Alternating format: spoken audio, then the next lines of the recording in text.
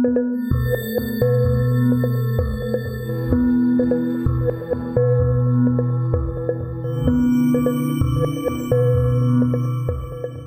back to the History of South Africa podcast with me, your host, Des Latham. We've made it. It's 150 episodes, so fade up the gasps of disbelief. For those who've managed to last the journey thus far, thank you for listening. And the number of downloads is now approaching 1.25 million, which by itself is quite a shock. Adding to the self-serving histrionics, episode 1 of the series has just been made Spotify's 4th most listened to podcast in South Africa for 2023. More gasps of disbelief. When I began this enterprise in February 2021, it was a giant leap into a possible abyss, a leap into the unknown, a possible foray into catastrophe. One person's historian is another person's spin doctor, you could say. As 2024 beckons, I need to mention that my site, desmondlatham.blog, has a donation panel. The hosting services are not free, and so far I've tried to avoid mentioning moolah. It's base and depraved. However, debasing and depraving is required at the cost of all this, which has to be covered somehow. You'll see a donate button on desmondlatham.blog. Click on there and there's a PayPal QR code on the page. Or if you'd prefer to EFT or something like that, send me an email at desmondlatham@gmail.com. That's desmondlatham@gmail.com. With that slightly odious begging bowl moment out of the way, back to our tale. We're going to hear about Dingana's death. It's late January 1840, and word has reached the Voortrekker Beers commando that Dingana has been defeated at Amaxoxo, and he's on the run. Although Commandant Andries Pretorius believed this was true, the Boers wanted to follow up on the AmaZulu king's defeat to deal with the remnants of his army. As you know, Ndlela Kasompiti, the general, had paid for the defeat with his life. Dingana had him killed, but the surviving army was still out there on the flatlands west of the Lubombo Mountains. But by throwing Ndlela's body out for the wild dogs, the jackals, the hyenas, and the vultures, Dingana had broken the tradition of burying respective elders and royalty. Many of his own followers took exception to this act and realized that his behavior belied his weakness, so more decided to throw in their lot with Mpande, ka senzanga khona. On the 3rd of February, 220 Boers detached from the Beers Commando for a quick recon towards the Pongola River after being informed that Dingana's general Nongalaza was chasing Ndlela's shattered impi south. Maybe they'd catch these warriors in a pincer. There were reportedly around 3,000 still unhurt. At least 2,000 others had died or were wounded and no longer a threat. Hundreds of warriors were indeed in the vicinity, heading back towards the Umfolozi from the Pongola River. But this was summer, and summers are characterized by thick mist in the valleys. It was under cover of this mist that the warriors managed to avoid the Boers, hiding in the cliffs and the caves and inside the dense riverine bush. A small group of men and women were caught in one of these caves. The men were killed, the women were seized. Pretorius was in for a nasty surprise when he returned to his main lager that night. Some of the Boers who'd remained behind were blind drunk. His 2IC Lingenfelder had allowed liquor to be dispensed, and the men were unruly. Lingenfelder was summoned to appear before the Kreisraad, the war council, where he was reprimanded for selling alcohol to the men, and all alcohol was banned. After that, 250 burghers mounted up in a larger commando and headed northeast from the White Umfolozi to the Pongola River to join up with Nongalaza's AmaZulu. Our source, Adolphe Delgauge, the French hunter and explorer, was still riding with the Boers and was unimpressed by this commando as it sloughed up the hills in a somewhat disorderly manner, the Boers' powerful muskets swinging from their shoulders. But looks can be deceiving, you know. It was raining, the mist slowed down the Boers, and then they bumped into small groups of Dingana's troops. These minor skirmishes didn't amount to much, frustrating Pretorius's men. They continued riding into the Lowveld and into big trouble. This was tsetse fly and malaria country, avoided by the AmaZulu who tried to remain on the higher ground. They met up with Nongalaza on the 5th of February, who told them that Dingana had made it across the Pongola River and was fleeing into AmaSwazi country with a few close adherents and his mother and some sisters. He was heading towards the Lubombo Mountains. Anyone who has travelled here will know of the Ghost Mountain, the combination of blunt hills and thick subtropical bush, the sandy trails, and possibly ghostly stories. There's a reason for that. Soshangani of the Ndwandwe had lived close to this mountain until he was defeated by Shaka in about 1819. and then fled to Delagoa Bay, founding the Shangaan people.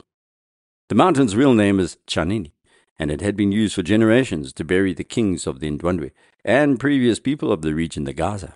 There are caves on this mountain, and the main cave is taboo, out of bounds. And this cave was where Soshangani was buried after he died near Delagoa Bay. His body was covered in black bull skins and smuggled back through the area to be buried in the ancestral cave. Much later, General Louis Botha and the Amazulu were going to fight a major battle here, but that would only take place after 1879. And so Nongalaza's men were hurrying after Dingana as he crashed through the bush with his remaining isigodlo and close family, along with his personal bodyguard, Mkokoti Amabuto, and the young men of the toyi-toyi regiment. But his mother, Mpekasi, was old. She was slowing the king down, and what you could call final proof of the Amazulu king's total and despicable actions, he abandoned Mpekasi to her fate. He left her behind. Nongalaza's men caught up with her and dragged her back to Mpande and the Boers, as you'll hear. After just over 40 kilometers of chasing, Nongalaza's men gave up. The fugitive ex-king was on the run. He had lost his power, but he was now using the playbook of the other chiefs who fled the Amazulu extravagances over the preceding 15 years, including Mzilikazi of the Ama Ndebele and Soshangani himself. They had also fled after defeat. Perhaps he could reach some territory where he could begin to rebuild some sort of base. When he realized that Nongalaza's men had turned around, he stopped with his retinue at a small hill south of the Lubombo Mountains called Tlatikulu. Looking at the map, this is east of where the Pongola Port Dam is today, inside the pristine Tlatikulu forest between Ngwavuma and the Pongola Gorge. Geologically, the range here is considered part of a rifted volcanic margin, a monocline as they call it, and interestingly was also aligned with the Explorer escarpment offshore Donning moored land in the Antarctic before the breakup of Gondwana.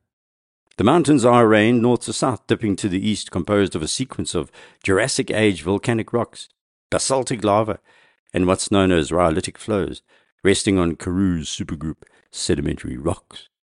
The alternating rhyolite being much harder than the basalts, they produce this series of parallel sharp ridges separated by savanna plains. Lubombo is derived from the Zulu word for an elephant's trunk. I spent a lot of time here in my youth at a place called Cape Vidal, north of St. Lucia, just south of Mozambique. Today, the area is part of the Lubombo Transfrontier Conservation and Resource, which combines 4 distinct transfrontier conservation areas between Mozambique, South Africa, and the Kingdom of Eswatini, covering a total area of over 10,000 kilometers square. 20 of the 88 mammals found in this area are found nowhere else, as well as the Cape buffalo, rowan antelope, and a threatened species of leopard. Flora discoveries include the Barlaria species and a strange place called the Jlobi Forest, one of the last pristine forests in this territory. Other flora include the stunning Lubombo ironwoods and cycads. Peering at these mountains in February 1840 was Dingana, who took stock as he settled in a makeshift royal residence on the forested slopes. His isigodlo was put in place, and he renamed this Isankoleni, a place of seclusion, the secluded spot. This was his last place, and instead of seclusion, it was going to be a place of execution. He'd set up his great place in the territory of an Nduna called Silivana. He paid tribute to the local chief Sambane Intlola Luvalu, a man of royal blood who was heir to the Abakwa Nyao. These people lived on the western slopes, the more gentle slopes, if you like, of the Lubombo range. The main regent who controlled all of this territory was King Mswati II, the youngster who just defeated Dingana the previous year. Mswati wanted Dingana dead, all the more so because he was negotiating with the Boers, and they had already sent messages to him to ask the Amaswazi to track down their enemy. Silivana, though, was in some trouble. Dingana was surrounded by 2 sets of Amabuto, a small company, if you like, but still Amazulu, trained to fight, ready to defend their king. And these invaders soon made a nuisance of themselves, eating Silivana's food and swanning about as if they owned the place. Dingana was missing some of the accoutrements left back at Mgungundlovu, so he sent his warriors from the Ukukoti regiment back south to search for his furniture and other goods. In early March, his bric-a-brac of power, if you like. Remaining behind were the easy toyi-toyi unit, not the best group to have around when your assassins are prowling. Just a sidebar here, toyi-toyi, as most South Africans know, was used, with chants such as Amantlana Wetu during protests against the apartheid-era police. It's still used. It's a street protest dance where men and women leap from one leg to the other, a rhythmic movement designed to generate emotions, to increase courage in the face of possible violence. Political parties across the spectrum have tried to seize control of the ubiquitous toyi-toyi, with the Anti-Privatization Forum selling a CD, which is basically a compilation of music specially designed for toyi-toying. Some lexicologists say toyi-toyi is not from Southern Africa, it's actually from Algeria, and is an Arabic word. Strange, but perhaps true. I've done a bit of toyi-toyi research, and the story is one, I'm afraid, of cultural appropriation. At least, that's according to Jocelyn Alexander and Joanne McGregor of the University of Oxford and Sussex, respectively. They published a paper in 2019 called The Travelling Toyi-Toyi, Soldiers and the Politics of Drill. According to these academics, the first people to use the toyi-toyi as a revolutionary military dance were Zimbabwean Zipra fighters, who say that the origin lay in the revolutionary solidarity offered by the newly independent Algeria in the 60s.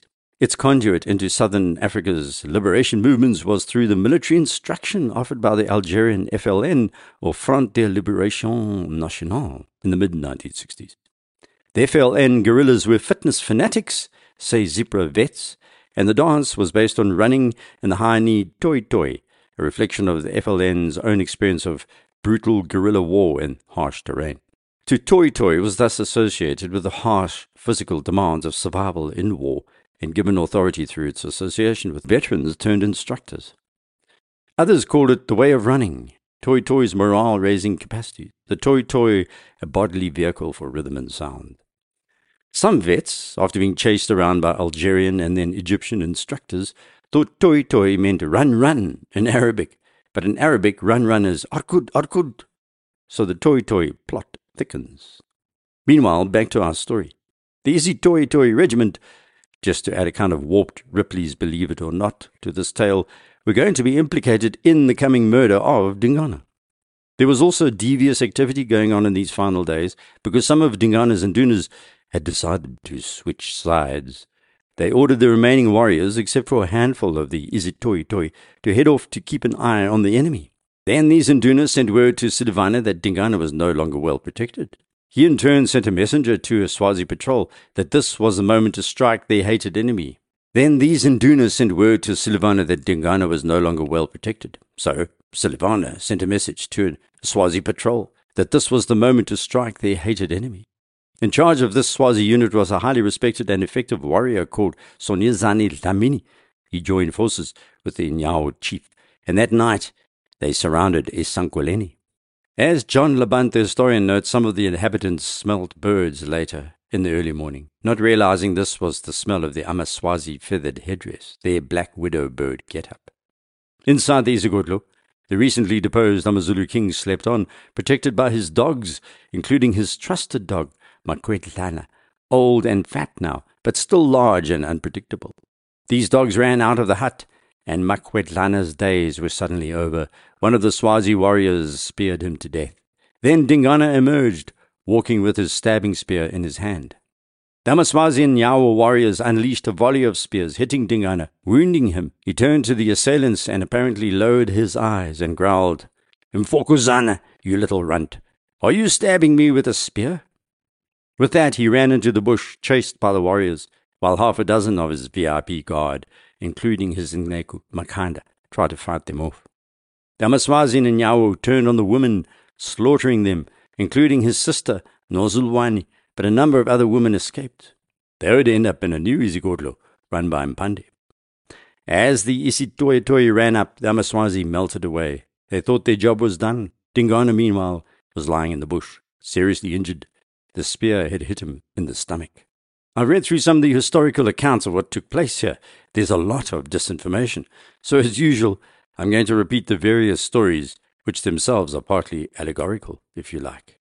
The Boers said later that Dingana had actually been tortured to death, slashed 1,000 times with spears, then dogs bit him, then he was blinded, then he was starved to death. None of the original tales mention this. This story is almost mythological, or perhaps pathological. The trekkers hated Dingana so viscerally they dreamed up the worst punishment possible. James Stewart archive interviews with Nduna and descendants of the men who fought with Dingana suggested he died of a broken heart, wandering around the Lubombo Mountains. That version too is probably his supporters indulging in symbolism, pointing to Mpande's betrayal. Again, this version is not regarded as accurate. Then another story has it that he was only wounded in the arm and took poison. Again, unlikely, according to most sources. The final version is that the toyi-toyi said they carried Dingana back to Isankoleni, where they realized that the spear had caused a fatal wound.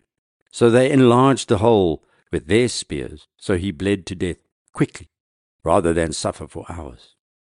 It is this version that is believed to be the likely fate of Dingana. Later, Zulu journalist and historian Magema Fuze was to weigh in on these various stories. Fuze was born in 1840 and was raised from the age of 12 by the first Bishop of Natal, John Kalenzo, who converted him to Christianity and baptized him in 1859, giving him the Zulu name Magema. He too should feel the spear as he made his great brother Shaka feel it, Fuze wrote in his fantastic work, Abantu Abamnyama Lapa Bavelanga Kona, The Black People and Whence They Came, who agreed that the toyi-toyi finished off their king in a moment of compassion. The same Amabuto dug a grave for their king in his last great place, Isankoleni, and then left for Zululand. Later, the Nyawa people found Dingana's burial spot, covered in rocks in the Amazulu tradition. They left it there, left it to become overgrown, and from then on, until 1983, the site remained a secret known only to members of the Nyawa royal clan. Then King Goodwill Zwelithini travelled to Isankoleni in 1983 and unveiled a monument to Dingana. Back with the Beers Commando in 1840, these 250 men, who were still riding northeast, but things were becoming more difficult. 10 of their horses died, bitten by the tsetse fly. The oxen were starting to die as well. They were unaware of Dingana's fate and eventually reached the Pongola River on the 8th of February. The constant rain and humid conditions, along with the illnesses, prompted Pretorius to return to their camp along the Umfolozi River. But they managed to seize thousands of head of cattle, by all accounts, around 10,000. They were still seeking revenge, and despite Pretorius's order, his 2IC Lingenfelder had continued to sell those who remained behind copious amounts of alcohol. 2 men, named as Botha and Gideon van der Schyff, had had a fight while swimming, drunk, in the Umfolozi River. Botha held van der Schyff's head under the water and almost drowned him. Van der Schyff ran back to the camp, grabbed his musket. Botha realized he was in danger and hid, and when van der Schyff arrived back, he was so angry that he just shot dead a young Khoisan boy travelling with the Boers. Pretorius arrived the next day and had van der Schyff arrested and brought before the Krijgsraad, and promptly found him guilty of murder. The Landros back in Pietermaritzburg would deal with you, said Pretorius, who then seized Lingenfelder's dop, his caskets of wine and brandy. Lingenfelder, meanwhile, threatened to blacken Pretorius's name, a somewhat ironic threat, I think you'd agree. Commandant Pretorius set up a meeting with Mpande on the morning of the 10th of February at the Beers Commando on the southern bank of the Black Umfolozi. Pretorius said he spoke under the authority of the Republic Natalia, and he proclaimed Mpande King of the Zulus. Then Pretorius dropped a bit of a shocker. He said that Mpande was king not because he was of royal lineage, but because the Boers wanted him as king. It was thanks entirely, said Pretorius, to the hands of God that Dingana had been killed and Mpande now ruled. Nongalaza's victory over Ndlela, the death of thousands of warriors, and Amazulu vs. Amazulu Act was ignored. Del Gorge must have had trouble keeping his jaw from hitting the floor. Mpande, on the other hand, remained calm, and of course he was surrounded by Boers, so he merely said that this news filled him with joy from his head to his heels, or words to that effect. Pretorius, though, wasn't done. As Dingana and his senior Ndunas had predicted, the Boers were actually after Zululand, not just Natal. Pretorius announced on the morning of the 14th of February, as he raised the flag of the Republic Natalia, that the trekkers were going to annex all the land between the Drakensberg Mountains and the Indian Ocean. Pretorius said this included all the land between the Mzimvubu River, south of Port Natal, all the way to the Black Umfolozi, where they now stood, and it included St. Lucia Bay. Almost half of Mpande's kingdom was going to be gobbled up. The Boers fired a 21-gun salute. As they did so, Mpande clearly had had enough. He turned to Pretorius and gruffly said he was tired of hearing gunshots, and made his way back to his camp. The French explorer Delgauche wrote that this was a most unjust annexation, and foolish even. The Boers didn't have enough followers to move onto this land, let alone try and protect it. However, this moment is significant because it confirmed the Amazulu suspicions about Trek Boers and their hunger for land. With that, Pretorius and his men turned south, seizing more cattle as they marched. Eventually, the herd numbered at least 31,000. Some said it was more like 40,000. In a show of magnanimity, they gave Mpande 15,000 head, a vast treasure trove itself. The Boers, on the other hand, inscribed the date of the proclamation of the annexation of this huge territory onto 2 stones, setting one up on the bank of the Black Umfolozi and burying the other. It was during one of the stops home that Nongolaza handed over Dingana's mother, Mpakasi, who told the Boers that her son was last seen heading northeast towards the Lubombo Mountains. Eventually, the Beers commando returned to Pietermaritzburg and the cattle were shared out. Every man received at least 20 head, the leaders taking the lion's share. And what of Van der Schyff, the man who'd shot a Khoi child out of frustration? Well, you'll no doubt be unsurprised to hear that the Pietermaritzburg Volksraad released him immediately and said he was free to sell liquor wherever he wanted because it happened outside territory over which the Voortrekkers had no jurisdiction. Not even a slap on the wrist for a cold-blooded shooting of a boy who was technically on their side. The other Khoi and Achterrijers took note of this casual attitude to their lives. It was only in April that news of Dingana's death reached the Boers in Maritzburg. At first they didn't believe it. Then Carolus Trichard, Louis Trichard's son, confirmed it. When rumors began circulating in Delagoa Bay that Dingana was on his way to attack, Trichard was hired by the Portuguese governor there to sail up the Maputo River to investigate. The Amazulu king's assassination was finally confirmed by the Amaswazi, and Trichard headed back to Port Natal with the news. All of these goings-ons had not escaped the attention of the officials of the British Empire. Mpande, who had been insulted in various ways by Pretorius, was not a beginner in this diplomatic game. He had been eyeing the British as possible allies, and knew exactly how to play the empire officials, which strings to tug, which narrative to pursue. The British, as you'll hear next episode, did not need much convincing when it came to matters about the Boers. You can head off to the website desmondlatham.blog, where I'll load an update about this episode. You can email me from there, or direct message me on X at deslatham. Until next, Salegahle.